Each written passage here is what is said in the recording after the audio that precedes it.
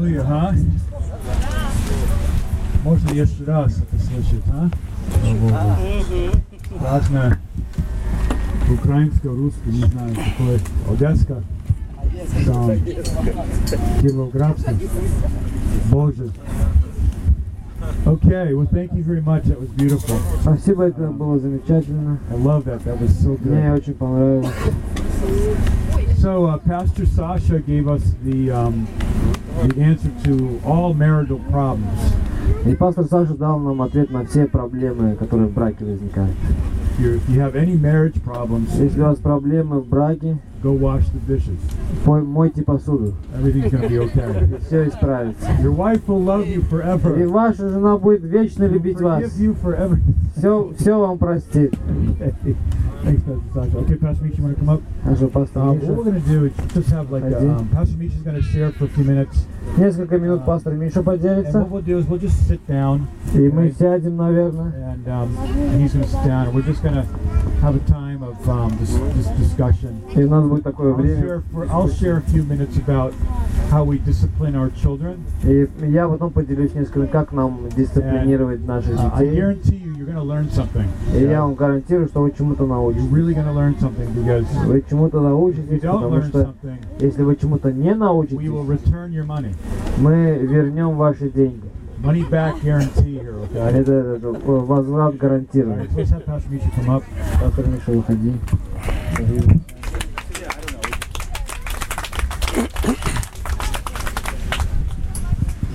Доброе утро.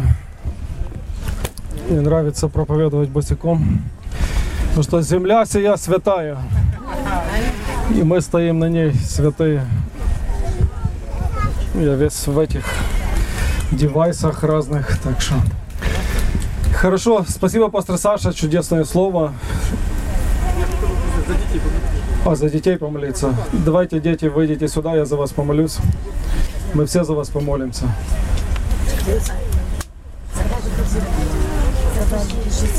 Детки, наша сессия сегодня будет как раз о воспитании детей. И я бы, может, сказал даже слово лучше об образовании детей. Тима, сынок, выходь.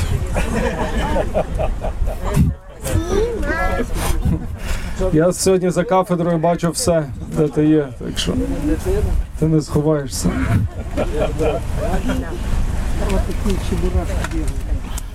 Хочеш помолитися за дітей? Так. Ні. Господь Иисус, мы благодарим Тебя за Твое наследие, которое сегодня подрастает. И мы молимся, чтобы они не были как те дети, как то поколение, которое вошло в обетованную землю и которое не знало Тебя. Но мы молимся сегодня за то, чтобы Ты учил их, вел их, дал им познать Тебя, чтобы Ты использовал тех людей, которые будут заниматься с ними сегодня, и образовывал их на Твой образ и на Твое подобие. Во имя Христа мы просим за них. Аминь. Паш, ты видел, до чего игра дошла? Ну, Паш, ты видел, до чего игра дошла?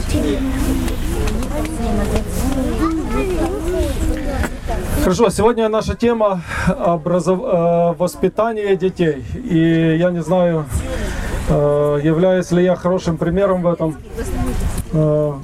Я думаю, что я еще в процессе и учусь, как это делать. И я думаю, что я делаю много ошибок, и мой сын свидетельство тому. Он знает лучше всех, что его папа несовершенен. Но он знает, что я люблю его. И так как пастор Саша знал, что его любит пастор Рома, так что это было самое важное в его жизни, я думаю, также я начну с конца. Да? Мы любим наших детей, и в этом является ключ ко всему. Я думаю, мы можем наделать очень много ошибок, воспитывая их Мы с женой, когда у нас родился первый сын, мы читали очень много умных книг и воспитывали его по разным пунктам, категориям, и поняли, что это не работает. Когда родился наш второй сын, мы уже применяли тот опыт, который мы имели с первым. Но когда родилась Дарья, мы ее просто любим. Мы не применяем к ней никаких книжек, пунктов. И я думаю, и в этом, возможно, кроется самая важная вещь. Но, смотрите, Второзаконие, 6 глава. Здесь нас Бог учит с самого начала. Если у вас есть, можете открыть Второзаконие, 6 глава, 4 стих. «Слушай, Израиль, Господь Бог наш, Господь един есть. И люби Господа Бога твоего всем сердцем твоим, всей душою твоей, всеми силами твоими. И да будут слова сии, которые я заповедую тебе сегодня, в сердце твоем. И внушай их детям твоим, и говори о них, сидя в доме твоем, и идя дорогою, и ложась, и вставая. И навяжи их в знак на руку твою, и да будут они повязкою над глазами твоими. И напиши их на косяках дома твоего, и на дорогах, и на вратах твоих». И также 20 стих. «Если спросит тебя сын твой в последующее время, говоря, что значат сии уставы, постановления, законы, которые заповедал вам Господь Бог ваш, то скажешь сыну твоему, рабами мы были у фараона в Египте, но Господь вывел нас из Египта рукой крепкой, и явил Господь знамения и чудеса великие» и так далее. Да?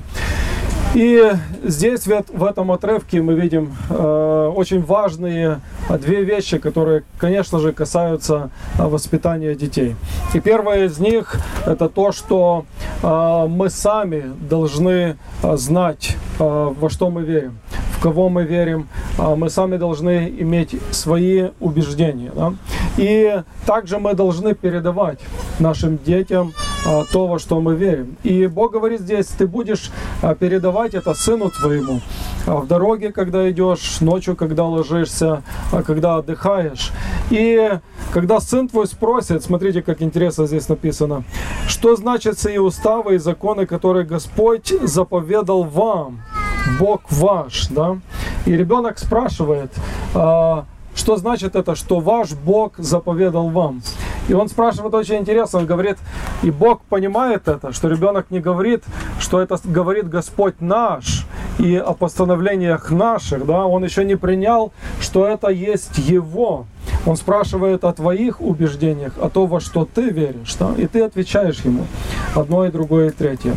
И, конечно же, вся суть воспитания детей, она происходит от взаимоотношений. Это суть взаимоотношений. Это первое, в принципе, что кем является Бог?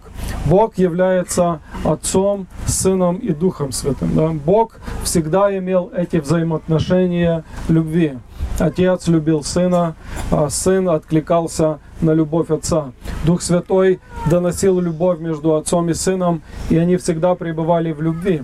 И как Аврелий Августин сказал, если любовь всегда подразумевает Троицу, да, то есть любовь имеет вот эти три части. И Бог создал человека по своему образу и по своему подобию. Да. Бог создал человека из праха земного, и человек является триединым существом. У него есть дух, у него есть душа, и у него есть тело. Но также Бог создал семью. И семья является этой первой институцией, созданной им по тому же образу и подобию. Да. А чем есть семья? Это есть папа, мама и ребенок. Да? Папа, мама и ребенок — это три инстанции, которые, в принципе, которые являются сутью, так же, как Бог является Отцом, Сыном и Духом Святым. И Бог с самого начала говорит в Слове Своем человеку, говорит, отлепится человек от отца и матери своей и прилепится куда? К жене своей.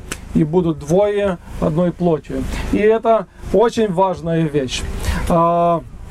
без вот этого отлепления нет создания этой новой ячейки, новой институции, новой семьи. И все образование, которое мы имеем, христианское образование, я говорю сейчас о нем, оно должно происходить только в этой структуре, в структуре новой семьи, когда создается новая семья. И эта семья, конечно же, она знает, во что она верит, она знает, куда она идет, она имеет свои представления, и она воспитывает следующее поколение так, как Бог хочет, чтобы оно было. Очень интересное слово, русское слово есть образование.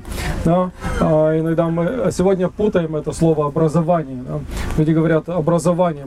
Я хочу, чтобы мои дети имели что? Хорошее образование. Сдали ЗНО, сдали ДПА, поступили в университет или в институт, и у них было хорошее образование. Но слово «образование» сегодня это, по сути, подмена понятий, потому что слово «образование» изначальное происходит от слова преобразование на какой-то образ, переменение на какой-то образ. И в этом является суть образования. Суть образования не в том, чтобы заполнить голову знаниями и разного рода вещами, но суть образования есть в том, чтобы человека превратить на определенный образ. И в этом, в принципе, является суть того, что Бог делает с нами. Да? Что Бог делает с нами? Бог в процессе нашей жизни, после того, как Он принял нас, после того, как Он спас нас, Он преобразовывает каждого из нас на определенный образ. И догадайтесь, чей образ это есть. Образ Иисуса Христа. Да? Бог преобразовывает нас на образ Иисуса Христа. Иными словами, Бог хочет, чтобы в процессе нашей жизни мы стали как Иисус Христос. И в этом есть суть образования, которое мы хотим дать детям нашим. Конечно же, мы хотим, чтобы они умели читать, и знали английский, и знали математику, физику и другие вещи. Но самое главное есть в том, чтобы они были образованы на образ Иисуса Христа. Украинское слово «освита» значит немножко другое. Оно значит освящение, тоже просвещение, внутреннее озарение, которое приходит от познания своего Творца. Так что две вещи, которые Бог показывает нам в Своем Слове. Первое. Человек, который дает образование, мужчина, семья, женщина, мама, которая дает образование своим детям, они сами верят, знают, куда они идут. И второе, они учат из Слова Божьего. И третье, они учат своим личным примером. Да? Если, например, в семье папа пьет пиво и курит сигареты, но ребенку говорит: ну ты так не делай. Так не делай, так делать нехорошо. Да? Угадайте, что будет делать ребенок, когда он вырастет?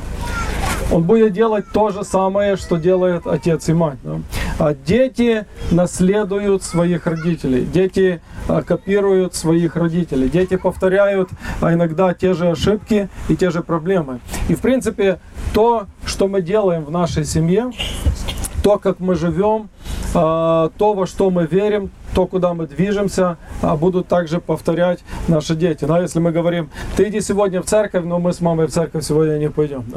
Да. Ребенок будет делать то же самое. Он не пойдет туда, потому что не ходят туда родители. Да. И потому это важно для нас. И это чудесная вещь, которая у нас есть в образовании. Это христианские школы и детские служения и разного рода другие вещи, в которые мы вкладываем и которые мы ценим. И людей, которые занимаются детским служением, они очень важны. Кстати, сегодня с нами есть Ира Разумна, Ира Венцель. Она одна была из тех, кто дал импульс, по сути, создания нашим христианским школам. Она, в принципе, была первая из тех, кто сделал устав нашей христианской школы Перлина во Львове и попросила меня быть директором. И это очень важная вещь. И потом я приехал в Черкасы и помогал пастору Юрию в создании школы София. И христианское образование является очень важной частью, да? Потому что Бог смотрит на картину в целом. Нельзя вырастить, в принципе, какого-то христианина без церкви, без вот этого христианского социума. Да? Это церковь для христианина, для ребенка, это как почва, он как семя, которое вкладывается в эту землю и которое произрастает. И помните, что сказал Иисус Христос? Сказал: идите и научите все народы, крестя их во имя Отца и Сына и Святого Духа. Да? Христос сказал об образовании и учении. И мы, как родители, мы обязаны передавать учение своим детям. И с одной стороны в словах, а с другой стороны в личном примере. В личном примере, который мы даем своим детям. Потому что дети, кстати говоря, они не будут делать слушать только то, что мы говорим. Они будут больше делать то, что мы делаем. Да? Они будут делать то, что мы делаем. То, как мы живем, они будут копировать. И мы можем им сказать очень много правильных, хороших фраз, как правильно, как неправильно, что нужно делать, что не нужно делать. Но все равно ребенок скорее будет повторять способ жизни своих родителей, чем то, что они ему говорят. Кто-то сказал, не помню фразу, я помню фразу, не помню автора, он сказал, что лучшее, что мужчина может сделать для своих детей, это любить свою жену. И я думаю, в этом является ключ. Любовь — это исполнение закона. Любовь является сутью. Да? Можно говорить много правильных вещей в семье, но если муж не любит свою жену, и жена не имеет уважения к своему мужу, это то же самое, оно передастся детям. Дети будут копировать ту семью, в которой они возрастали, и будут жить так как ту модель, той моделью, которую они видели, которой они возрастали. И в Псалме, в притчах, написана следующая вещь. «Наставь молодого человека в начале пути его, и что? И не отступится». Да? Когда состарится, не уклонится от пути. Да. Как сказано по-русски? Когда состарится, не уклонится от пути. Наставь юношу в начале пути. И не отступит, когда состарится. Да. И я думаю, у меня была прабабушка. Она была католичка, и я рос в нормальной советской семье. Мои родители не ходили в церковь. В школе мы учили стихи про Ленина и все остальное. Но она научила меня молиться. И я не помню, когда это случилось. Я помню, что она это делала с самого детства. Я помню только, когда я уже пришел к сознанию себя, я помню, что я стоял на коленях, и я молился, я знал «Отче наш», «Богородица Дива» и еще одну молитву. То есть, и с этим я ложился, с этим я вставал, и бабушка все время контролировала. И когда я даже потом задавал себе вопрос, есть Бог или нет, я все равно не мог уснуть перед тем, как я не прочту Богу эти 3 молитвы. Так как пастор Юра не может заснуть, пока 3 псалма не прочитает, вслух и не прорепетирует. У меня тоже такое было, когда я был православным. Юра возвращается обратно туда же. К истокам, да. Но потом я стал протестантом, и все изменилось. Слава Богу! Бог не нуждается в моих изучениях наизусть стихов. Так что суть воспитания детей, да? Любовь, которая превыше всего. Любовь, которая дает жизнь. Да? Любовь в семье. Муж, который любит свою жену. Жена, которая любит своего мужа. И дети, которые также возрастают в этой любви. И скажу вам одно, что в принципе мы можем сделать много ошибок в воспитании детей. Мы можем быть неправы, но если мы их любим, да, если они поймут, что мы их любим, это покроет очень много вещей, очень много. И потому что Божья любовь, она покрывает грехи, и она дает нам возможность возрастать. Ну, вот эти 3 пункта, я хотел сегодня на них остановиться. И, может, пастор Крис, конечно, скажет нам больше. Как мы делаем сейчас? Дискуссия или... You're done. Yeah. I can just briefly talk. Okay. Хорошо, я сейчас передаю пастору Крису микрофон. Are you done? Yeah. Oh, okay. Done. А можешь переводить их дальше? Да. А где?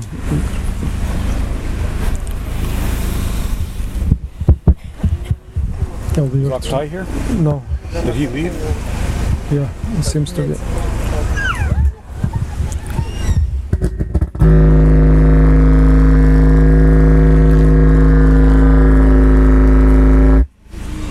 Okay.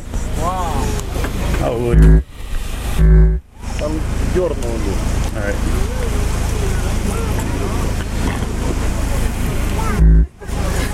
Сюда, да.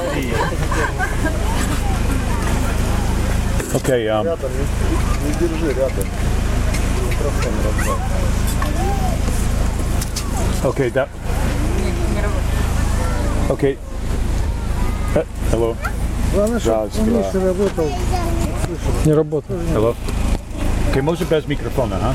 Чути мене? Не працює ні один, ні другий. Все, конец. Конец конференции, микрофона нету. Все, едем домой.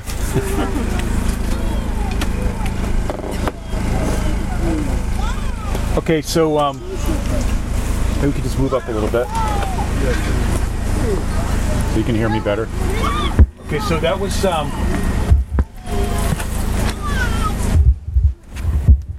okay, very good teaching there about the word obraz and obrazovание. That was very good. Thank you. Это было хорошее учение о слове образ и образование. I wish in English we had cool words like that. Я бы хотел, чтобы в английском языке мы имели такие классные слова. But unfortunately we don't. Но, к сожалению, у нас их нет. Okay, Pastor Mikhailo spoke about what he spoke about is really the core of what we want to talk about right now. Пастор Михаил говорил о том, о сути, то, о чем мы хотим говорить сейчас. That what really is important for a child. Что то, что очень важно для ребенка. I don't have any children. У меня нет детей.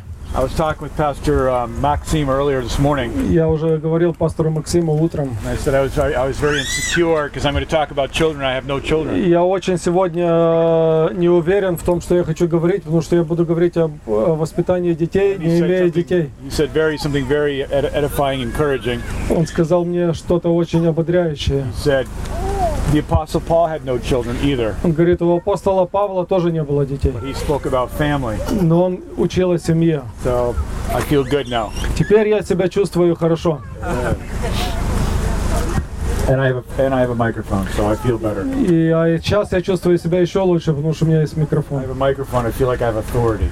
И когда у меня в руках микрофон, я чувствую власть. Okay. Okay. Do we need to stand up, or are we okay? Нужно нам встать или мы окей?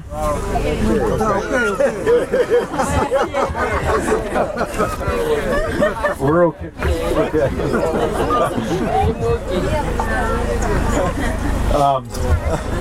There was a study done in America. Было определенное изучение в Америке. And the study was about children and letting them fail. И это изучение было проведено о детях и разрешение им упасть. Letting them fail. Разрешение, чтобы они упали. And the study was done because this group wanted to discover the weaknesses of overparenting. Но изучение было проведено, чтобы изучить такое сверхродительство, такое сверхопеку. When we are controlling our children too much. Когда родители контролируют своих детей слишком сильно. And we can find this when our children fail. И мы находим, и оно было найдено, вот, когда дети падали. How do we react when our children fail us and when they make big mistakes? И как мы реагируем, когда наши дети падают и делают большие ошибки? And how do we feel as parents when they fail? И как мы чувствуем себя как родители, когда они Number падают? one, is their mistake something that offends me? as a parent? Первое, нам нужно задать себе такие вопросы. Ихнее падение обижает, не обижает, оскорбляет. Раскорбляет ли меня их падение? Because they disobeyed you. Потому что они падают. Okay. Do you want to have another translator? Да, если Настя, да. Because У нее совершенный русский. it might be easier for me. Одежда несовершенная для Okay. It's not going to be long. So how does it feel when my child disobeys me? Do I feel offended that they disobeyed my law? Если ребенок не слушается меня, чувствую ли я оскорбленным, обиженным из-за того, что он нарушил мой закон? Оскорбляет ли это меня? Затрагивает ли это меня? Or is there something more important in the situation? Или есть в этой ситуации что-то более важное? Yesterday I was walking back to my hotel И вчера вечером я шел в мою гостиницу and I saw a young mother with a young child, и увидел молодую маму с маленьким ребенком. and they were not from our camp, of course, but from somewhere else. Они не из нашего лагеря были. And she just was screaming at this little girl И она просто кричала на эту маленькую like девочку, she would speak to an adult, как будто она разговаривала со взрослым человеком. and yelling at her because the child made her feel very offended and very ashamed. И она просто орала на нее из-за того, что ребенок заставил ее чувствовать себя обиженной, оскорбленной. And I was just watching this child absorb this anger. И я просто наблюдал, как этот ребенок впитывает в себя весь этот гнев. And I just wanted to go over there and just tell the woman, stop yelling at your child.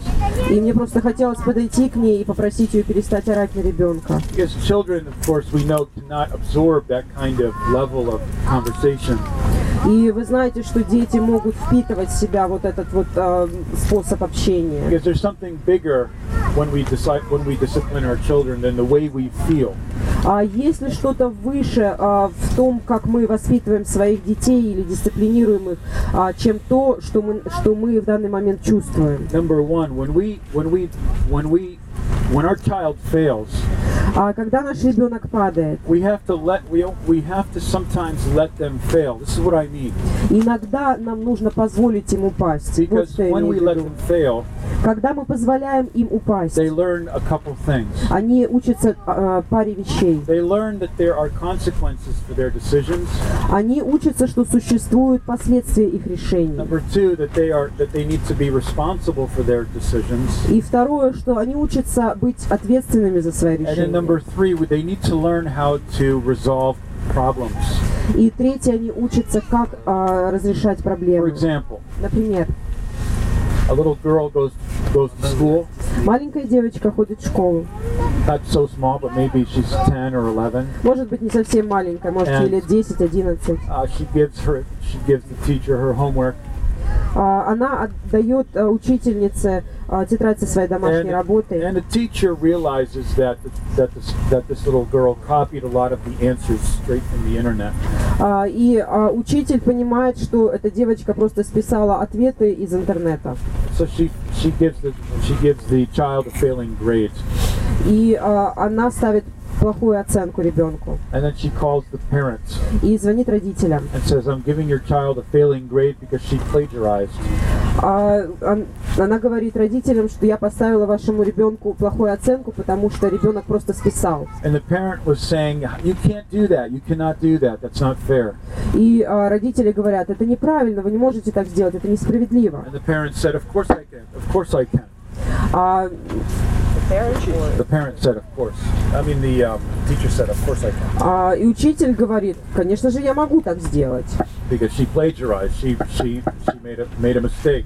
Потому что она совершила ошибку, она списала. And she needs to know that she can't do that in the future, that she has to use her own creative ideas. И она должна знать, что в будущем она не может так делать, она должна сама думать And then своей головой. the parent said, it's not her fault. А родители говорят, это не ее вина. I did that. Я это сделал. I did her homework for her. Я сам сделал домашнюю работу за нее. And what's the problem here? И в чем проблема The здесь? problem is that there are moments when children need to learn Существуют моменты, когда дети должны научиться a little bit of personal responsibility. личной ответственности. And when they fail, И когда они падают, they need to understand, like Pastor Misha was saying, они должны понимать, как говорил пастор Миша that сейчас, discipline что дисциплина is not based on performance of the child, не основана на поведении ребенка, but it's based on the value and the love and the relationship of the но на child. ценности, на любви, на отношении с ребенком. Because if we forget this, Потому что если мы забываем об этом, the emphasis of our relationship with our child is going to be based on performance and what they do. ударение в наших отношениях с ребенком будет ставиться на их поведение, на That's том, the что они first thing. делают. There's three things I want to say. No, that's number one. Это первая вещь, которую я хотела вам Is сказать that из when your трех. child fails, when you let your child fail, Когда вы позволяете своему ребенку пасть, and I don't mean, of course, to be irresponsible as a parent, okay? и это не значит быть неответственными, You know, безответственными I'm not going to let родителями. my child, plug something into the wall and get electrocuted.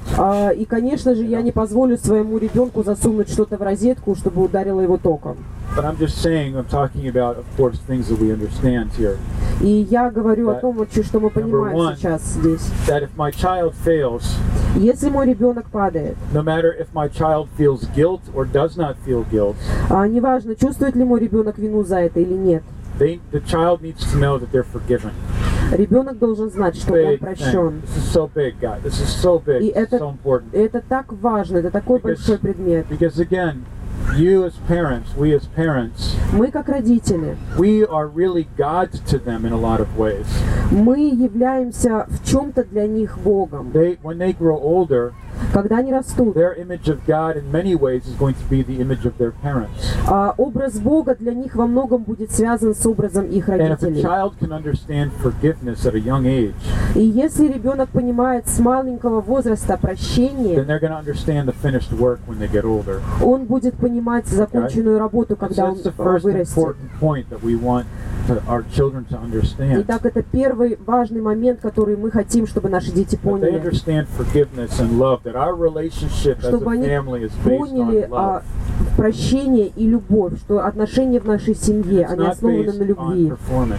Они не основаны на You know, поведении. sometimes we can treat our children like adults and they're not ready for that. И иногда мы обращаемся с нашими детьми как со взрослыми, они не готовы к этому. We can dress them up like models, Мы можем одевать их как фотомоделей.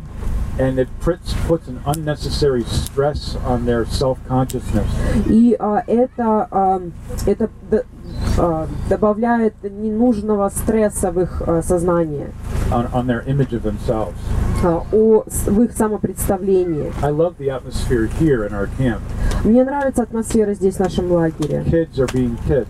You know? Дети просто здесь, им позволено быть So that's the детьми. first thing, is that our relationship with our children is not based on performance, but based on love and unconditional acceptance. Итак, первое, наши отношения с детьми должны быть основаны не на их поведении, но на любви и на безусловном принятии. Number two, Второе. it's easy for parents to personalize their child's behavior. Для родителей легко персонализировать поведение своего ребенка. Meaning that the parent is embarrassed or in some way hurt personally by the sin of their child. Это означает, что родитель чувствует боль и вину за проступок своего ребенка. I remember the first time that the police took me home. Я помню, когда первый раз полиция привела меня домой. And it was a very interesting meeting at my house. И в моем доме было очень интересное собрание. And I was wondering if I'm going to be forgiven or not, because this never happened before. Очень интересная встреча. И я не знал, простят ли меня или нет, потому что со мной раньше такого не And I случалось. remember thinking as a young boy, И я as a young помню, teenager, когда мои мысли в то время, я был еще молодым тинейджером, my biggest подростком. fear Мой самый большой страх wasn't what I did, был не в том, что я натворил, but to my parents, are they going to still love me or are they going to kill me? но насчет моих родителей, будут ли они все еще любить меня или они меня просто убьют. And they did not kill me, and you can see that I'm alive today. Конечно, они не убили меня, вы видите, я до сих пор жив. That's what is going through a child's mind. Вот что происходит в разуме ребенка. Because a child is interpreting things not based on performance, but based on love. Потому что ребенок интерпретирует вещи, судит о вещах не на основании поведения, на Before they основании любви. understand right and wrong, Еще до того, как они поймут, могут отличать правильное от неправильного, they're хорошее от processing плохого, love or no love. они понимают любовь или ее That's отсутствие. why when parents divorce, children think that they feel that they were rejected and they were not loved, and that's why mommy and daddy are going away. Вот почему, когда родители разводятся, ребенок чувствует себя отверженным и нелюбимым из-за того, что отец или мать уходит. So that's number 2. Это номер второй. That, of course, when your child, whether a teenager, makes a very bad mistake, И, конечно, если ваш ребенок или тинейджер делает очень большие ошибки, maybe your child actually does a crime of some kind, может бывать так, что ребенок совершает преступление or your даже, daughter becomes pregnant, или ваша дочь становится what are you going беременной. to do? Что же вам делать What тогда? am I, the parent can think this way. И люди, родители могут думать таким I'm so образом: embarrassed. я так What are устыжен. my parents going to say to me? What are my friends going to say to me? Что мои родители скажут What is my мне? church going to say? Что мои друзья скажут? Что церковь скажет And обо this мне? is painful for a parent.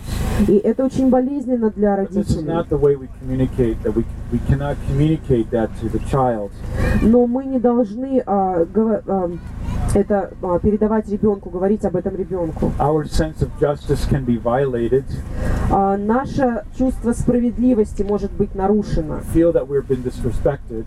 И мы чувствуем, что к нам не проявили уважения. And that our authority as a parent is being questioned. И наша власть, наш авторитет как родители поставлен под And it вопрос. must be corrected. That's what we think.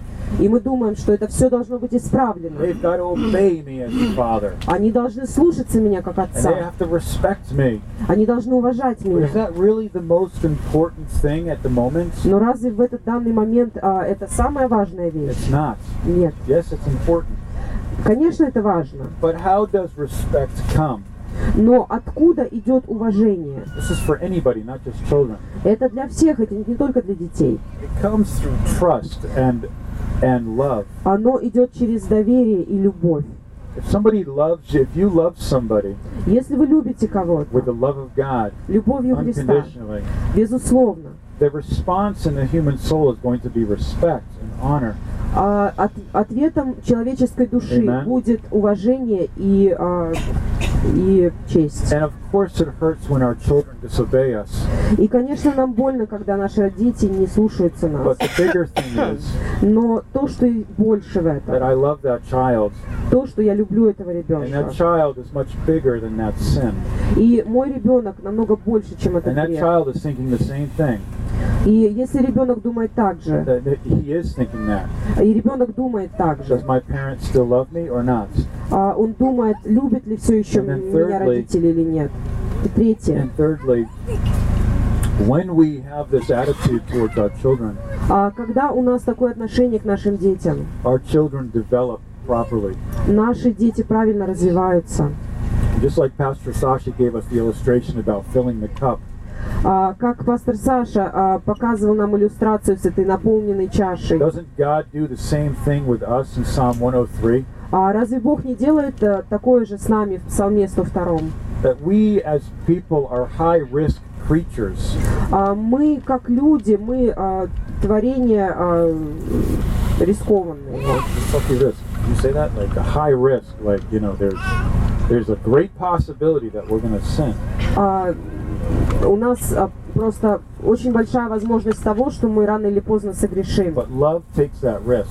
Но любовь берет на себя этот риск. And lastly, И последнее, finally, в конце. no matter what your child does or how serious it is, Неважно, что натворил ваш ребенок и насколько это they серьезно. are still very vulnerable, Они все еще очень чувствительны, очень And they need- уязвимы. and they need to know И они должны знать, that they can recover. что они могут быть They восстановлены. can be restored, Они могут быть and восстановлены. that they're not going to be on the outside rejected by their parents. И это не может быть, когда они где-то вне и отвержены своими родителями. Maybe I have a teenager Может быть, у меня подросток, who is very, very rebellious. который очень-очень восставший. And teenagers' hormones are changing. Гормональный фон тинейджеров And меняется. of course we know that affects behavior, doesn't it? И, конечно, мы знаем, что это действует на поведение. So when your child's hormones are changing, И когда гормональный фон ваших детей меняется, and a little daughter is becoming a little woman, когда маленькие дочери становятся маленькими and женщинами, they're beginning to discover their sexuality or their identity, и они начинают обнаруживать свою сексуальность, свою or идентичность, a boy becomes a young man, когда мальчики становятся молодыми людьми, then that hormonal change is going to affect their behavior. гормональный фон меняется, и это влияет на их поведение. And we cannot, again, in last night's message, we need to apply the cross in our family. И как вчера мы говорили вечером в проповеди, мы должны применять крест к And we нашей need to say to семье. our child, Мы должны сказать нашему ребенку, we need to understand that what your child is doing because of hormones has nothing to do with you. Don't take it personally. вы должны понять, что поведение ребенка, обусловленное гормонами, оно ничего не имеет общего именно с вами Don't лично. take it personally. Не принимайте это близко к сердцу, не принимайте это I have лично. seen teenagers, Я много видел подростков. maybe not many, but I've seen teenagers Я видел подростков, say to their parents, которые говорят своим родителям: I hate you, я ненавижу тебя. and I wish you were never my father or mother. Я бы хотел, чтобы ты никогда не был моим папой или мамой. Boy, that's not even, wow. That is heavy to И это handle. очень тяжело вынести And if такое. I'm an insecure parent, И если я не уверенный в себе родитель, if I'm a father, если я отец, I'm going to say a lot to that person. я могу в ответ очень многое I'm going to рассказать. say, who works in this house? Я могу сказать, кто работает в этом Who доме, pays for your food and who pays for your house? кто платит за этот дом, кто Who платит за pays for your еду, telephone? кто платит за твой And the телефон. mother can say, А мама может сказать: who gave birth to you with great pain and almost died? кто родил тебя в сильных муках, почти Who умер, are you не умер. to say that? Кто ты вообще? But you have to realize that those are hormones speaking. Вам нужно понять, что это гормоны говорят. You just gotta tone it all down, Вам нужно просто приглушить тон and get to a level of conversation и выйти на уровень общения, разговора. where it's not reactionary. Когда это как бы не реакция ваша на их поведение, но разговор. I observed something here during the camp, and I really like this. This was a great lesson for me. Кое-что наблюдал в этом лагере, и мне это очень понравилось, это был большой урок для I меня. saw a mother talking to her daughter, Я видел, как мама разговаривает со своей дочерью. and I noticed that every time they talk, И я заметил каждый раз, когда они разговаривают, they're talking like this to each other, они разговаривают шепотом, like not loud. It's, не громко, hey, don't do that. не делай Hey, этого. okay, eat your food. Кушай, пожалуйста, Okay, let's go now. давай пойдем. And it's like all the conversations, like very, no stress. И во всех разговорах никакого вообще стресса And нет, the отсутствие atmosphere in the стресса. house, И атмосфера в доме, it's just like, and then from the little baby, this child understands that when we communicate with each other in this kind of voice. и с самого малого возраста ребенок научился, что когда мы общаемся друг с другом, мы таким голосом говорим. And I like that. И мне And if I нравится ever это. have children, that's what I want to do. И если бы у меня были дети, я бы хотел так с ними общаться. Maybe that's not realistic. Может быть, это не реалистично. And maybe some of you are laughing at me. И может кто-то из вас смеется надо But give мной. me grace. Но дайте мне And благодать. maybe someday, Может быть, And then когда-то. I just want to finish with this. И я хочу закончить следующим. We deal with our children. Когда мы имеем дело с нашими детьми, We don't deal with them with what they do. мы имеем с ними дело не на основании того, что они делают, We deal with them with who they are.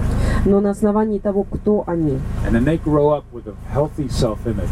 И тогда они растут, имея правильное, здоровое самопредставление. And they're not living with a consciousness of performance. И они не живут в сознании поведения, But they are growing up with a sense of who they are. но они растут в осознании Amen. того, кто они есть. So let's just take a few minutes.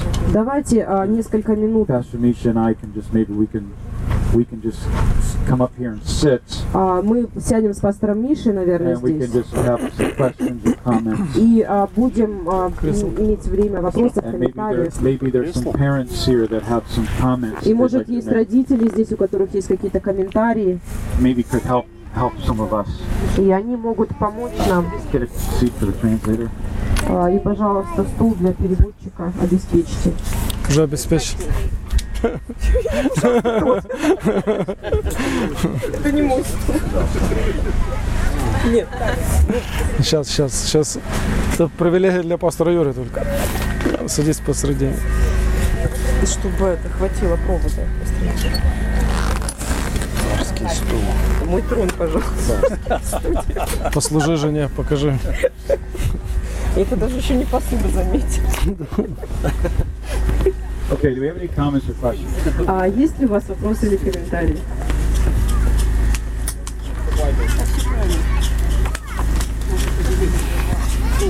Comments or questions? Вопросы или комментарии? Пастор Михаил сказал, если пьют родителей, если курят, если пьют. А можно микрофон, чтобы все могли слышать?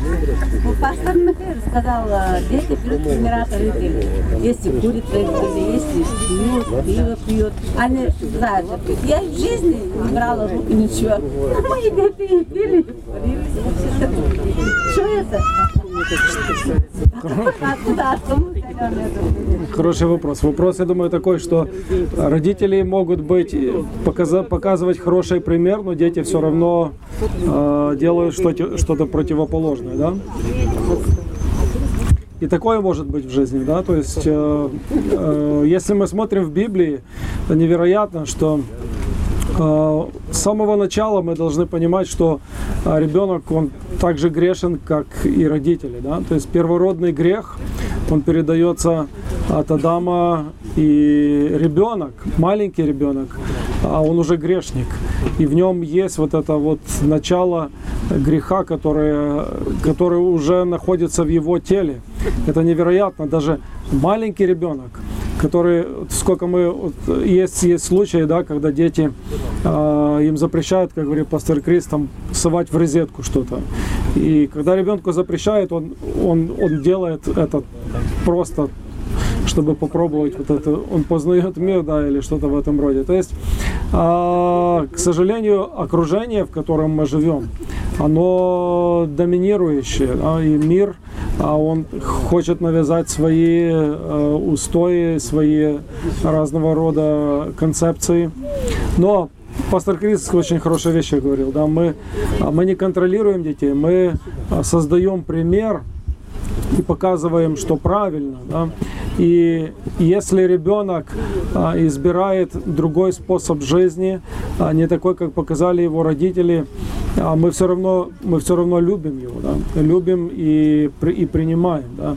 И если он упал в грех, если сделал что-то, что родителям неприятно, да, есть, возможно, разговор, строгий разговор, но потом все равно есть принятие и любовь. Вот, у меня вчера был, я запретил Тимофею ходить на это озеро, купаться туда. И я был на лагере, и я искал его, после лагеря его не было. И я нашел, что он пошел туда. И он купался, пришел весь мокрый. И у меня был с ним строгий разговор. Но потом мы пошли, я купил ему мороженое. И мы... Не, кстати, сегодня, он сейчас только что, когда я закончил проповедь, он подошел сюда и спросил: папа, можно я пойду на это озеро? И я сказал: можно. И, в принципе, все, что я хотел от него, да, послушание. Я хотел, чтобы когда он идет купаться, он предупреждал меня, и я знал, где он находится. И это уже случалось несколько раз, но я давал благодать, но вчера я был уже строгий. Да. И это нормально, да, то есть мы с воспитания детей используем дисциплину, и дисциплина должна быть, но также любовь, она, то есть мотивация наша есть любовь, но и любовь использует дисциплину также, да. Бог нас дисциплинирует, и кого любит Бог, того Он и направляет, и также дисциплинирует. И в дисциплине, в принципе, нет ничего плохого. Наоборот, своим дисциплинированием ребенка я показываю то, что он мне не безразличен, да? То, что я люблю его, то, что я забочусь о нем, и то, что мне не все равно, где он находится здесь, с кем он находится и что он делает. Наоборот, это для него это важно, хотя он воспринимает это совсем по-другому. Можно? Can I make one comment? Я хотела бы сделать один комментарий. Just 1 second, okay? Секундочку, пожалуйста. Very short. I'll make a short comment. Is that Очень быстро. I mean, I'm listening to this woman ask her a question here, this sister, and Я слышала эту женщину, когда она задавала вопрос. I think that many parents can feel that they did not do a good job.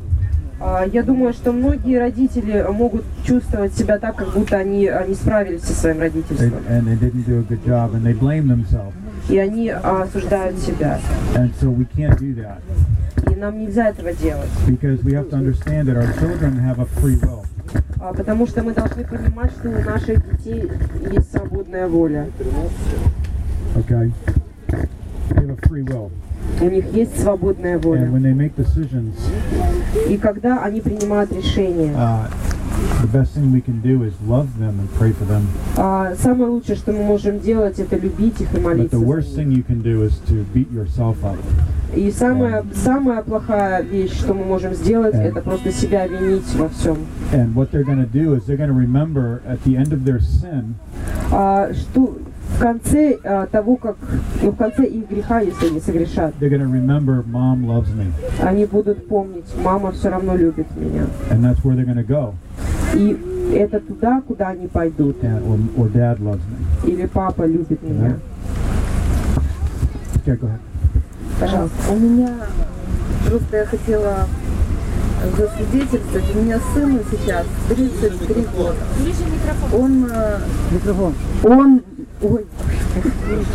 Кто он? Сын? Моему сыну сейчас, старшему, 33 года. И он не стал на путь за Христом, он не верует.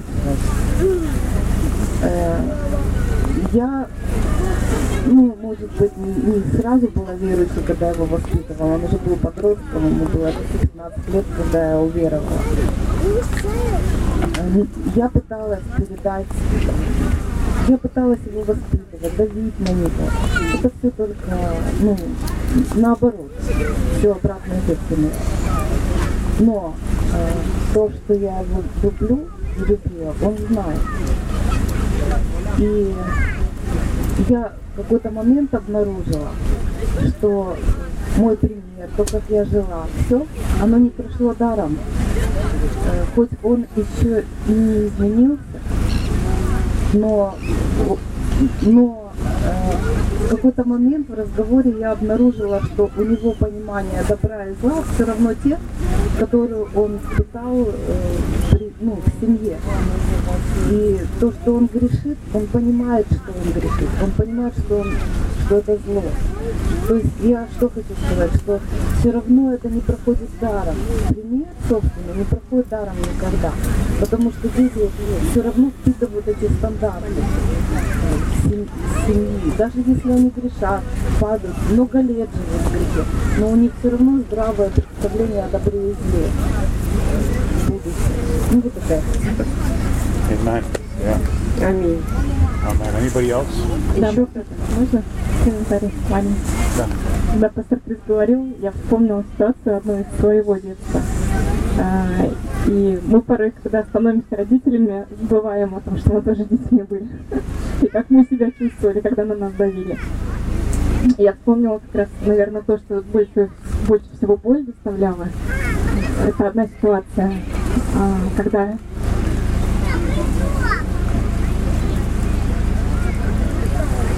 как раз были гормоны, и когда очень тяжело было с этим справляться. Это время такое подростковое. И детям очень тяжело в это время. Нам надо помнить об этом. И мало того, что нужно найти где-то силу, понять самого себя и справиться с этой химией, которая что-то делает внутри, с этими эмоциями, которые просто на грани. И когда в семье ты не находишь понимания, а наоборот встречаешь эгоизм и бунт, то есть это самое важное, что хочется найти там. И я помню, как моя мама, она восприняла это лично на самом деле. И так как не было отца в семье, она привела своего друга, который пытался мне объяснить, что я не права. И я помню, что это такое отвержение создало большую дистанцию между к тому, как самый близкий человек, на которого я рассчитывала и хотела вот этого понимания и близости, он отверг меня таким образом. То есть я теперь понимаю, что это не было потому, что она не любит меня. Она любит. Но просто как раз когда произошло это непонимание в том, что она восприняла это лично. То есть эти гормональные, химические процессы она приняла лично, а не так, как надо было бы, то она стала защищать себя, а я пыталась защищать себя. Спасибо. Что у мамы тоже так же. Я тоже не понимаю. Передать.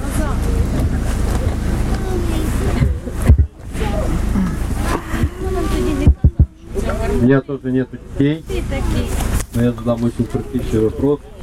Вот если родители, они принимают лично и реагируют, и ребенок травмирован в это время, как исправить ситуацию? Возможно, это тянется очень долго, но родители начинают осознавать, и как исправить. Чтобы травмы не было. Has a trauma because of that. How to get better, how to improve the situation.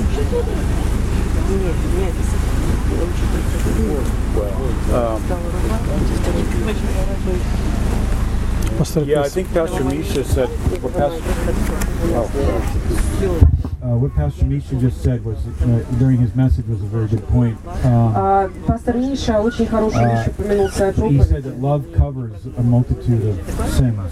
Он сказал, что любовь покрывает множество грехов. And like Ilona was also saying that, Как Алена that говорила, when we look at our parents, когда мы смотрим на наших родителей, we grow up and we see their sins. мы вырастаем и мы видим их грехи. And if we understand forgiveness, И если мы понимаем прощение, if they taught us forgiveness, если они научили нас or if прощению, we learn forgiveness in the church, или мы научились прощению в церкви, then we can forgive them. мы сможем простить их. And that when we forgive, И когда мы прощаем, the trauma is healed. эта травма, она исцеляется. And I think that all of us could point at our parents and say, "Oh, they did that wrong." И каждый из нас, наверное, может показать на родителей и сказать, что вот это вот вы делали And maybe they неправильно. did some very, very wrong things. И, может быть, они очень неправильные вещи But делали. we need to forgive. Но нам необходимо прощать. We need to learn how to forgive. Мы должны научиться, как прощать. And just recently, my dad had his 70th birthday. Недавно мой отец отметил 70-ю годовщину. 4 years ago.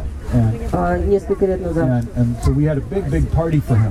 И у нас было большое празднование для него. And we had a very difficult. I mean, it wasn't easy when we were growing up. I mean, нам было нелегко, когда мы росли. My parents, you know, they had a difficult time. У моих родителей было сложное время. We had a difficult time as teenagers. У нас было сложное время, как у подростков. And you know, and then after we grew up and left. И после того, как мы выросли и разъехались, my mom passed away. И моя мама умерла. And when we were at the 70th birthday for my dad. Мы устроили большое празднование 70-летия моего отца. And I didn't even realize I was doing this, but И я даже не понимал, что я делаю I stood это. up and I was talking about my dad. И я просто встал и говорил о своем отце. To all of his friends and our extended family. Всем его родителям и членам семьи, которые собрались. And people that were in our family understood that we had a complicated childhood. И люди, которые меня слушали, не поняли, что у нас было сложное детство. I was just talking about my dad, like all the amazing things that I learned from my father. Я говорил о своем отце, обо всех удивительных вещах, которым я научился от него, как от отца. And at the end, I realized. И в конце я понял. I mean, he was looking at me like. Он смотрел на меня так. Because I don't, you know, the look on his face was. I don't remember that it was as good as you said it was. И вид его выражение лица говорило, что я вот что-то не помню, что все было так хорошо у нас. You know, but I really did learn, and I mean, my dad taught me not to quit. You know. И мой отец научил меня никогда не сдаваться. You know, I mean, he had a difficult life as a dad and as a husband. У него была сложная жизнь, как у отца, как у мужа. But he never quit. Но он никогда не сдавался. He wasn't perfect, but he never quit. Он не был совершенным, но он не сдавался. And that was a very big thing for me to learn.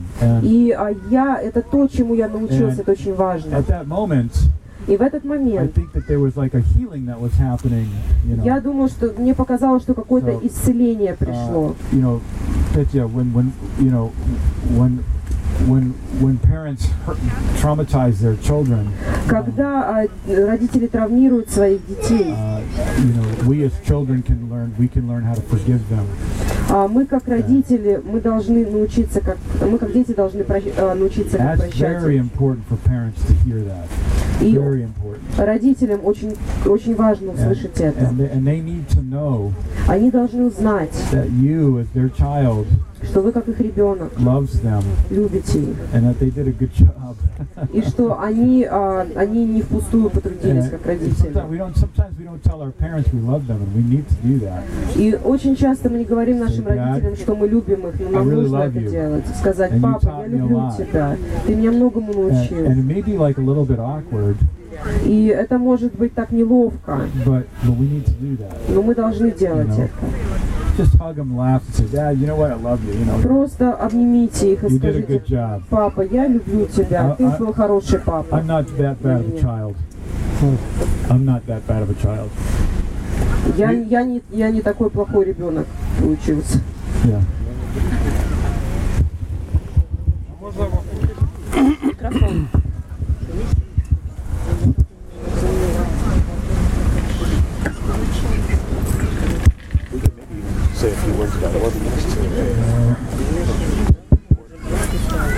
У нас ситуация такая интересная, что сейчас мы живем с папой сами вместе, можно сказать, як доглядаємо його, чи як сказати правильно, там йому 76, да? 77 год. Но он сам неверующий, ходит, ну там, як обычно, на Пасху там ходят люди в церковь, там забывают, все Бога. Вот. И бывает такая ситуация, что он может говорить оскорбительные вещи, ну не только в наш адрес, а еще на сына нашего. И тут, ну бывали такие моменты, что я вскипал, уже и забывал моментами за любовь, потому что, ну, очень обидные, оскорбительные слова звучали, если в адрес сына, то я не мог держаться, и из-за этого потом возникала такая проблема, как бы, что и сын Илья наш смотрит на это все, как бы, в вопросе таком. И я сам думаю дальше, а как быть с этим дальше вообще? И это могло повторяться потом через время. Я потом прощал, ну как и сам прощения просил, и его прощал, ну, это приходилось делать для того, чтобы двигаться дальше во Христе уже. Это понятно, что это надо было делать, это неизбежно, потому что любовь неизбежна, это понятно. Но вот такая ситуация, и как с ней лучше быть дальше.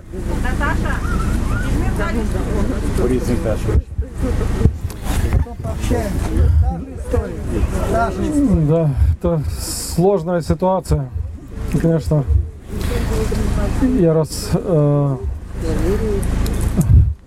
это наша проблема. Я думаю, многие из нас, мы из-за наших маленьких квадратных метров и маленьких квартир, в которых мы живем, и родители иногда живут вместе с детьми, эти патриархальные семьи, и возникает масса проблем, которых, скажем, нет в других частях мира. И это наша, возможно, такая славянская менталитетная проблема, с которой мы тянемся. Но тут одна вещь, то есть ему 77 лет, и он не двигается, не ходит, или он лежачий, или он ходит. Нет, он может себя обслуживать. Сам себе кушать даже. Ну, тогда, если он может сам себя кушать варить, это лучше всего вам переехать и жить в другом месте. Из-за квадратных метров. То есть в трехкомнатной квартире сам попросил, ему нужна помощь. Ему нужна помощь как бы в плане оплаты, потому что по оплате, допустим, этой квартиры он сам не сможет на пенсию жить. Вот. Но и с другой стороны, как бы, когда мама ушла к Господу, она была верующей. Вот. Он сам нас попросил. Мы продали свой дом, переехали к нему, но получилось так. Да, потом прошло время, и вот результат. Да, теперь ремонты все поделаны, шикарно, ну, почти. Я знаю, да. Но знаете, тут, что бы вы ни делали, и чтобы как бы мы не смотрели на эту ситуацию, принцип, который Бог сказал в начале: покинет муж отца своего и мать свою, прилепится к жене своей, будут обои одно тело. То есть Божья воля, она всегда в том, чтобы молодая семья, даже не молодая, жила отдельно от своих родителей. Я не знаток китайского языка, но кто-то мне сказал, что в китайском языке слово «проблема», в древнекитайском языке иероглиф «проблема», значит, две женщины, которые находятся в одном доме. Две женщины в одном доме. И если мы посмотрим в Библии, да, всегда, когда возникали проблемы, это когда Авраам приводил себе Агарь, или Давид брал больше жен, то есть и с этого начинали все проблемы. Да. У нас была тоже в определенном смысле тоже такая вещь. Мы, когда жили в Черкасах, мы возвращались во Львов, и моей жены папа, он построил дом, купил дом за городом, и хороший дом, и дал, говорит: я вам отдам целый этаж, живите себе отдельно, я не буду вмешиваться в вашу жизнь, живите себе сами, и там только там будете себе делать, что хотите. И мы повелись на это, ну, было хорошо, мы сделали себе ремонт, но все равно хоть у нас был свой этаж, мы жили отдельно, но все равно я чувствовал, что он живет выше. И он является главой дома. Да? То есть, и в принципе у меня не было с этим проблем, но все равно это чувство, что я не могу реализоваться как муж для своей жены полностью, потому что папа рядом, и не могу реализоваться как отец для своих детей, Потому что дедушка все равно рядом, он лучше знает, он все больше контролирует, у него больше опыта.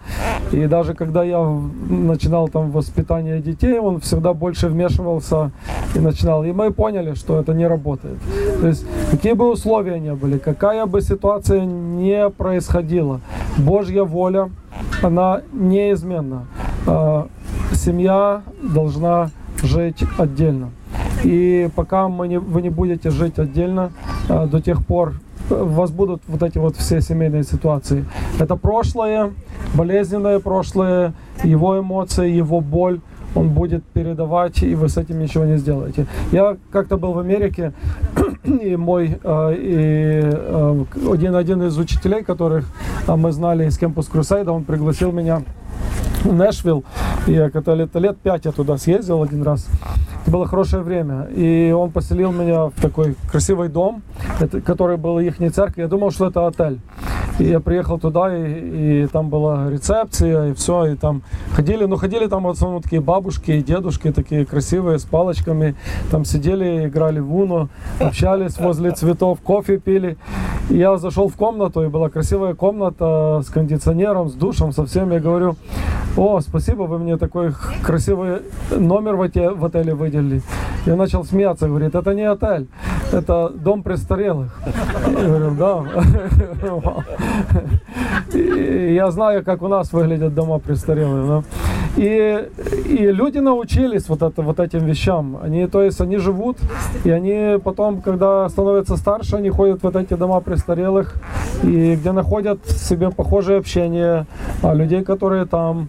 Они ходят в церковь, и я видел, как люди из этого дома престарелых ходят и служат в церкви, моют полы, и служат и хотят быть полезными. А у нас в этом проблема. Да. Мы живем в этих древних, да, вот этих древних еще до исторических, до христианских, даже не совдеповских. Это тянется еще с древних времен патриархальной семьи, когда вся семья, племя, род, они жили этой жизнью, и это все передавалось. Это абсолютно не библейский способ жизни, абсолютно нездорово. Потому что лучший способ — это всегда переехать. Даже если вы переезжаете ценой того, чтобы снять отдельную квартиру, вы будете платить за аренду, это все равно будет лучше эмоционально для вас, для вашего сына, для вашей жены, потому что это Божья воля. Но другого способа в этом нет абсолютно.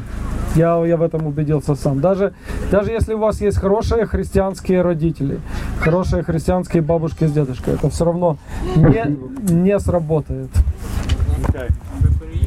У нас похожий случай. Да, мы переехали. Мы приехали, и мы счастливы. У нас похожие случаи в отношениях, но у нас бабушка, то есть моего мужа мать, не может себя показать. Бывает, она может ножи метать с 3-го этажа, со много ножей дома. В общем, она психически нездорова уже. И мы вынуждены были из-за этого переехать. Из своей комнаты в квартире, где мы в квартире ремонт сделали, и все, и мы вынуждены были бы переехать, чтобы ее присматривать, воспринимая это как Божью волю. И вот мы 4 месяца живем в этом кошмаре, и сейчас мы чудом сюда уехали, потому что Бог так сделал, что его в больницу положили на это время. Она въезжает в больницу, говорит: это двери рая, говорит. И интересно, что она тоже стремится в больницу именно по той причине, что там такие, как она. Но действительно проблема в том, что у нас нет таких домов престарелых, у нас есть другие, там, где даже туда определить. Нужно такие деньги, скорее всего, которых у нас нет. И бросать человека умирать или что вообще? Отчаянная ситуация пока. Мы просто верим, что Бог как-то разрешит. Но действительно, именно в плане воспитания ребенка, получается, с одной стороны, он видит, как мы срываемся, грубим ей, и защищая его, мы вынуждены нападать на нее, с одной стороны, с другой стороны, он должен понимать, что мы его любим и защищаем. Ну, то есть это какая-то такая ситуация. Мы не всегда на нее напоминаем. Мы тоже всякие подарочки, и это, а потом уже, а все и то, и то, и то, не то, и уже, конечно, бывает. All right, can we, so do we have any more questions? Есть ли у нас еще вопросы? Anybody? Пейте, пожалуйста, передайте микрофон. А если посрамишь, допустим, твое жилье, родители остались без жилья, что надо делать? Кто поставил меня над вами судьей? Можно комментарий? Это не вопрос. Я хотел сказать насчет силы прощения. Меня, конечно, мучил такой вопрос. Когда я стал христианином, я начал понимать, откуда это тянется. Вот, у меня папа не был примером для меня хорошим. И у меня было такое огорчение на него. Почему так? И с детства у меня зародилась такая обида и огорчение. То есть это эмоциональная рана у меня была. И я заметил, что то, что я говорил себе, когда видел своего отца в негативном поведении, я себе говорил, я таким не буду. И что интересно, что до того, как я стал верующим, что я делал точно такие же ошибки. Почему? Я только сейчас начинаю, вот со временем Бог меня учит и показывает почему. И этот вопрос, он связан немножко так с проклятием поколений. Почему дети делают ошибки своих родителей. Это тянется до того времени, пока кто-то из детей станет верующим, тогда проклятие снимается. То есть этот стиль и образ поведения, он прекращается. Почему? Потому что когда мы не можем простить своих родителей, подсознательно, и у нас держится, если это еще усиливается эмоционально, есть такое поражение эмоций, то есть есть огорчение или обида, у нас подсознательно держится этот стереотип поведения родителя. И мы сознательно мы не хотим это делать, но подсознательно оно ведет нас к этим действиям. Есть такая борьба. Но когда есть прощение, когда это по отношению, принцип такое прощения не только по отношению к нашим родителям, чтобы не повторять их ошибки, но это также принцип по отношению к нам лично, к другому человеку. Что если мы прощаем не так внешне, а от своего сердца, как Бог простил нас, мы начинаем со временем осознавать, когда мы слышим и понимаем, что мы прощены, и прощены от сердца, что мы начинаем забывать свои ошибки, свои грехи, тогда наш стиль в жизни, он меняется. Мы не повторяем такие ошибки, как повторяют наши родители. Мы можем простить и остановить это проклятие. Вот. И спасибо за ответ. Yeah, that's a good comment. Очень хороший комментарий. Because if we don't forgive, потому что если мы не прощаем, what are we going to do? Что мы тогда делаем? Who are we going to become? Кем мы становимся сами? We're trapped. Мы пойманы. We have nowhere to go.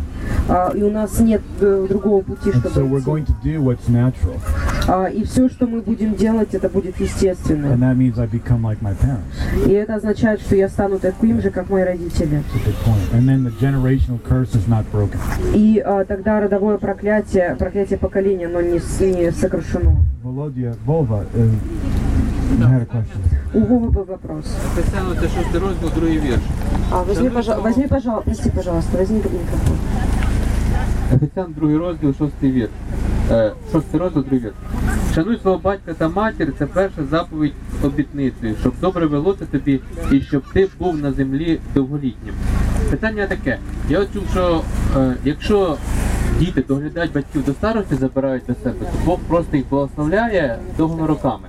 І що азіатські народи, вони, не знаючи цієї заповіді, доглядають своїх батьків і довго живуть за цього. Це просто як Боже благословіння. Хотів запитати, чи правильна трактовка, що треба християнам забирати батьків і доглядати, до самої смерті. Okay, so can I make a comment about that? I understand that in Ukraine that it's difficult, like in the United States, it's different situation, different culture. Я понимаю, что в Украине здесь совсем другая культура, другая ситуация, чем в Америке. So the Bible doesn't tell us, thou shalt take care of your parents when they're old. И Библия не говорит нигде, что ты должен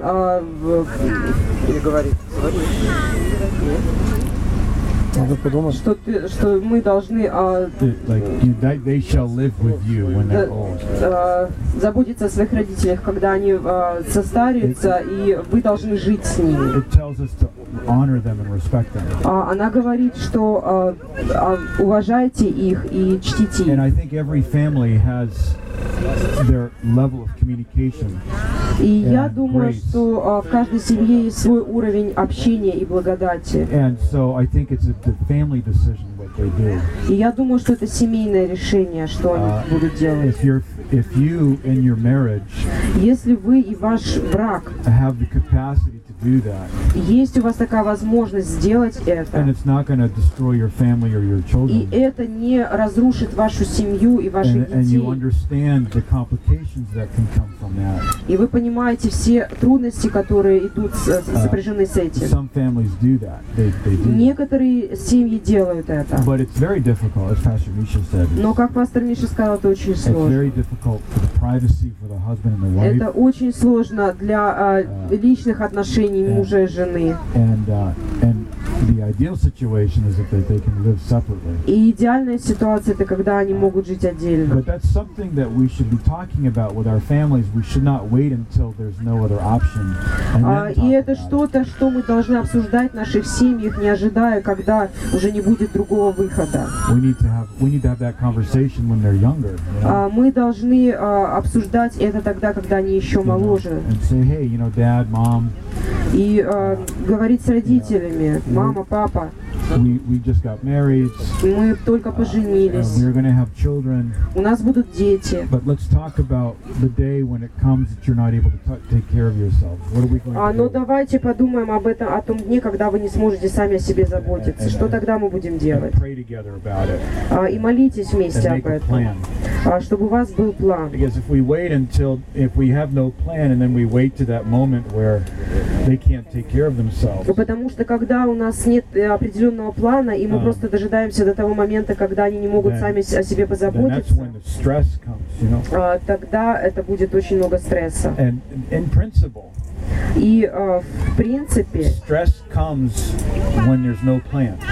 стресс приходит тогда, когда нет определенного плана. Если есть план,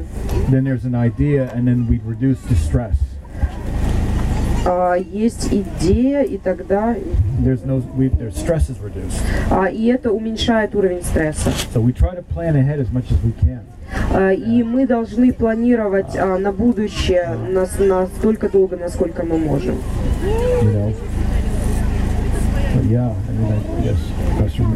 Микрофон.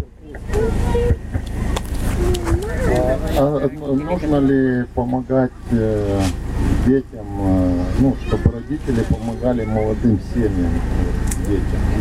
Потому что сейчас детям молодым сложнее, чем взрослым. Найти работу, жить там и так далее. Нужно помогать или не нужно?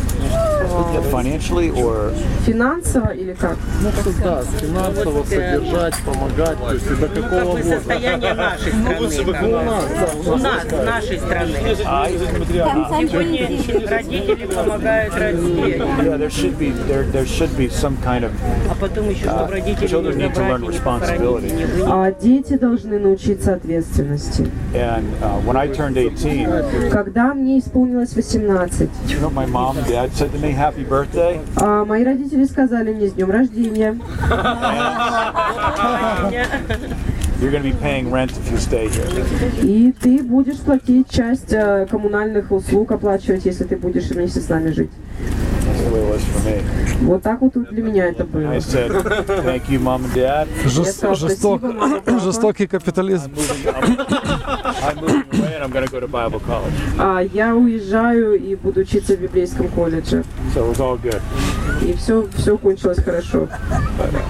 Yeah, they need to know. They need to. Есть такой вопрос.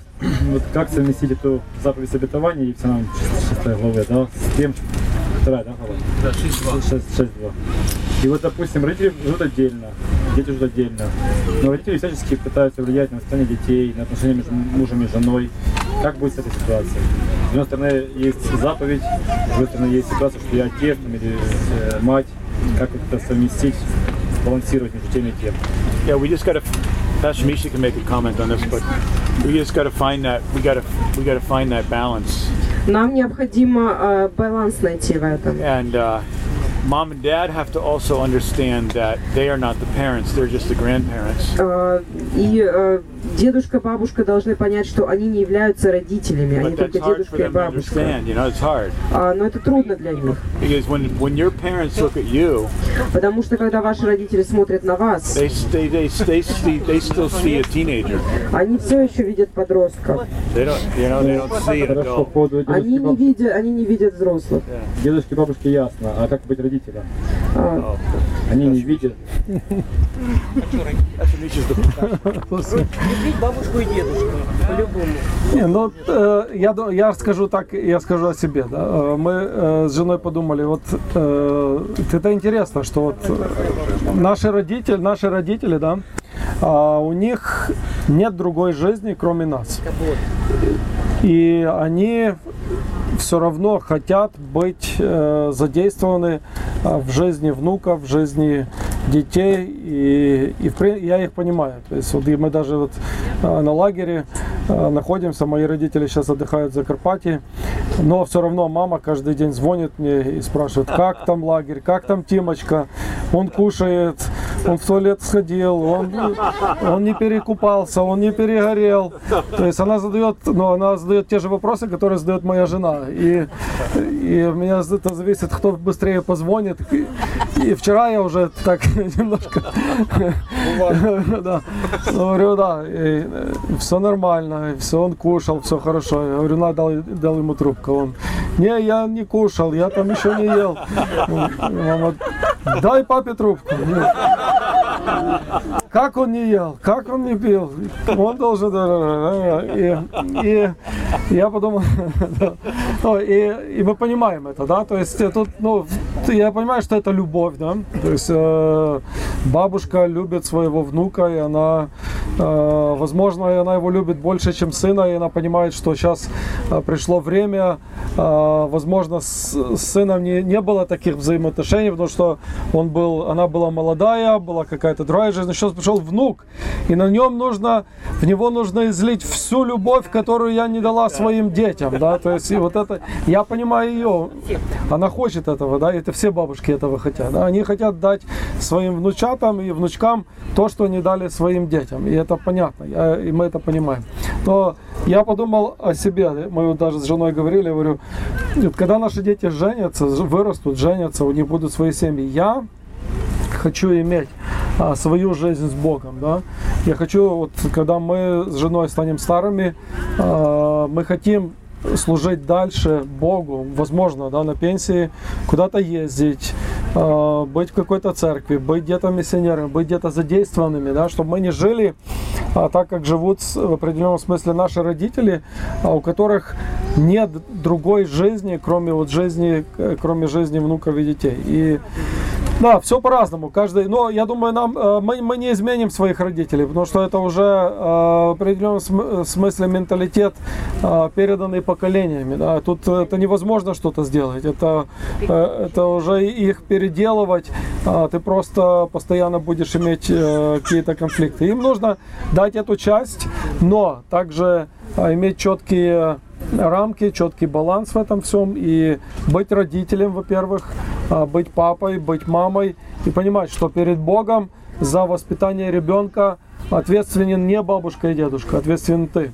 Да, вот в нашей ситуации, да, вот у нас в этом в определенном смысле проблема, да, вот как Советский Союз и Германская империя, Германия, они делали то же самое. Гитлер воспитывал Гитлер-Югенд, а у нас воспитывали октябрят, пионеров, комсомольцев, и ребенка забирали, да, от родителей, отдавали сразу в ясли, потом лето дети проводили в пионерских лагерях и любили там дедушку Сталина и Ленина и партию. Это все неправильно, это абсолютно неправильно. Не государство должно воспитывать твоего ребенка.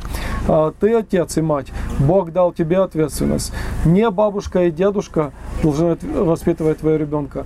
Ты отец и мать. Если нет отца, мать воспитывает своего ребенка, и она для этого ребенка и отец, и мать. Да? Если нет матери, отец воспитывает ребенка, и он для него и отец, и мать. Бабушка, да, это уже как бонус, да. Если она хочет, если она может прийти, помочь, послужить до какой-то определенной степени, но ответственность за воспитание ребенка лежит на родителях, и это самая главная вещь.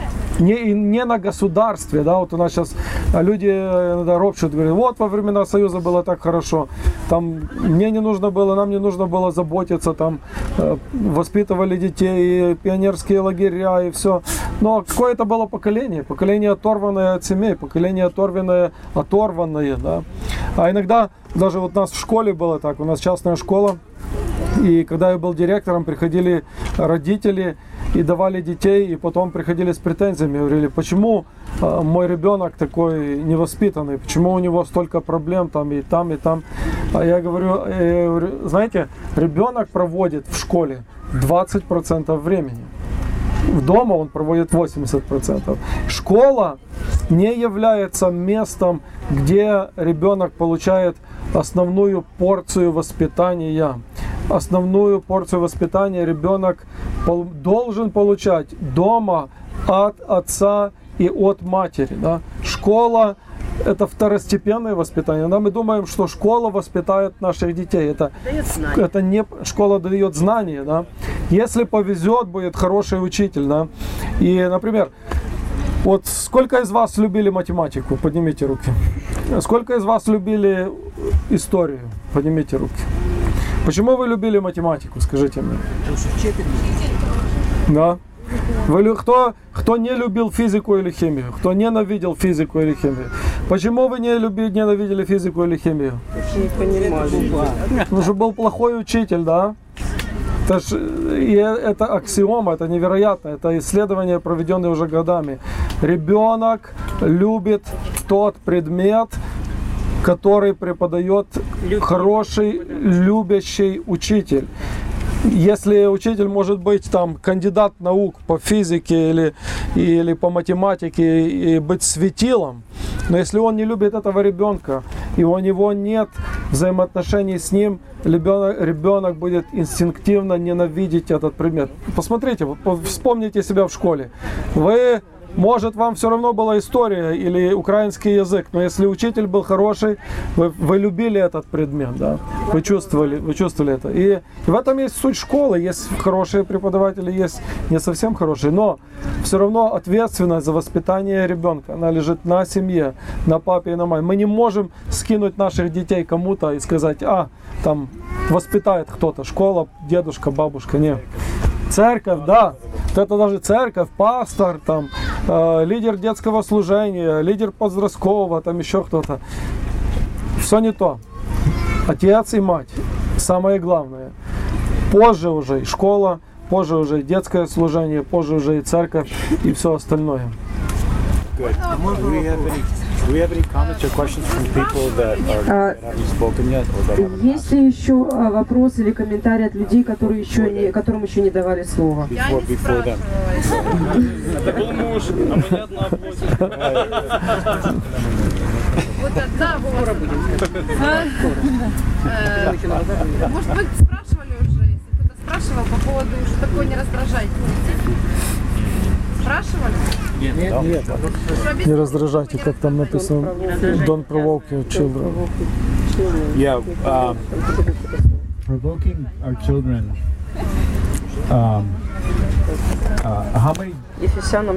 How many people know what that means? Кто знает из вас, что это означает? To provoke your child. Раздражать своих детей. Okay. Who knows? Например, когда вы рассказывали про девочку, которая тихо разговаривает с детьми. А другая ситуация, когда женщина услышала крик ребенка и ему в ответ. То есть она могла бы его успокоить, но она его раздражала еще больше. сложная ситуация, когда мы можем рассказать. Хорошее когда-то определение. Дайте микрофон, пожалуйста. Хорошее определение по поводу раздражения, это значит не реагируйте эмоционально на нужды ребенка. Вот. То есть с эмоциями родителей. Еще раз микрофон. Не реагируйте эмоционально на нужды ребенка. Вот как бы такое, скажем, определение раздражения. То есть иногда родители реагируют эмоциями, а здесь нужно стараться эмоции не включать в отношения с ребенком. Вы не раздражайте детей ваших. Раздражайте детей ваших. So yeah, to provoke your child means anytime I take personally what my child does. Каждый раз, когда я принимаю лично то, что делает мой ребенок, and I'm offended or I'm embarrassed, когда я обижен, оскорблен или пристыжен этим, anytime I'm talking to my child outside of love, каждый раз, когда я говорю с моим ребенком вне любви, I'm provoking them. Я раздражаю его, я толкаю его к чему-то. And sometimes we have to say to our child, иногда нам нужно говорить своим детям, we'll talk later. Давай поговорим попозже. And then the child starts thinking, oh my God. И тогда ребенок начинает думать, о Боже. They start preparing. И он начинает готовиться. I remember my parents used to do that with me, you know. Я помню, что мои родители так со мной делали. By the time we would talk, и к тому времени, когда этот разговор все-таки состоится, I'm sorry, I'm so sorry. I'd be like, прости меня, пожалуйста. So tortured in my mind, you know, like. Я уже так измучен в своем разуме. You know, and they wouldn't have to say much to me, you know. И даже им не приходится много говорить мне. And because already I was starting my little conscience was starting to work. Потому что мое маленькое сознание уже начало работать. Травма.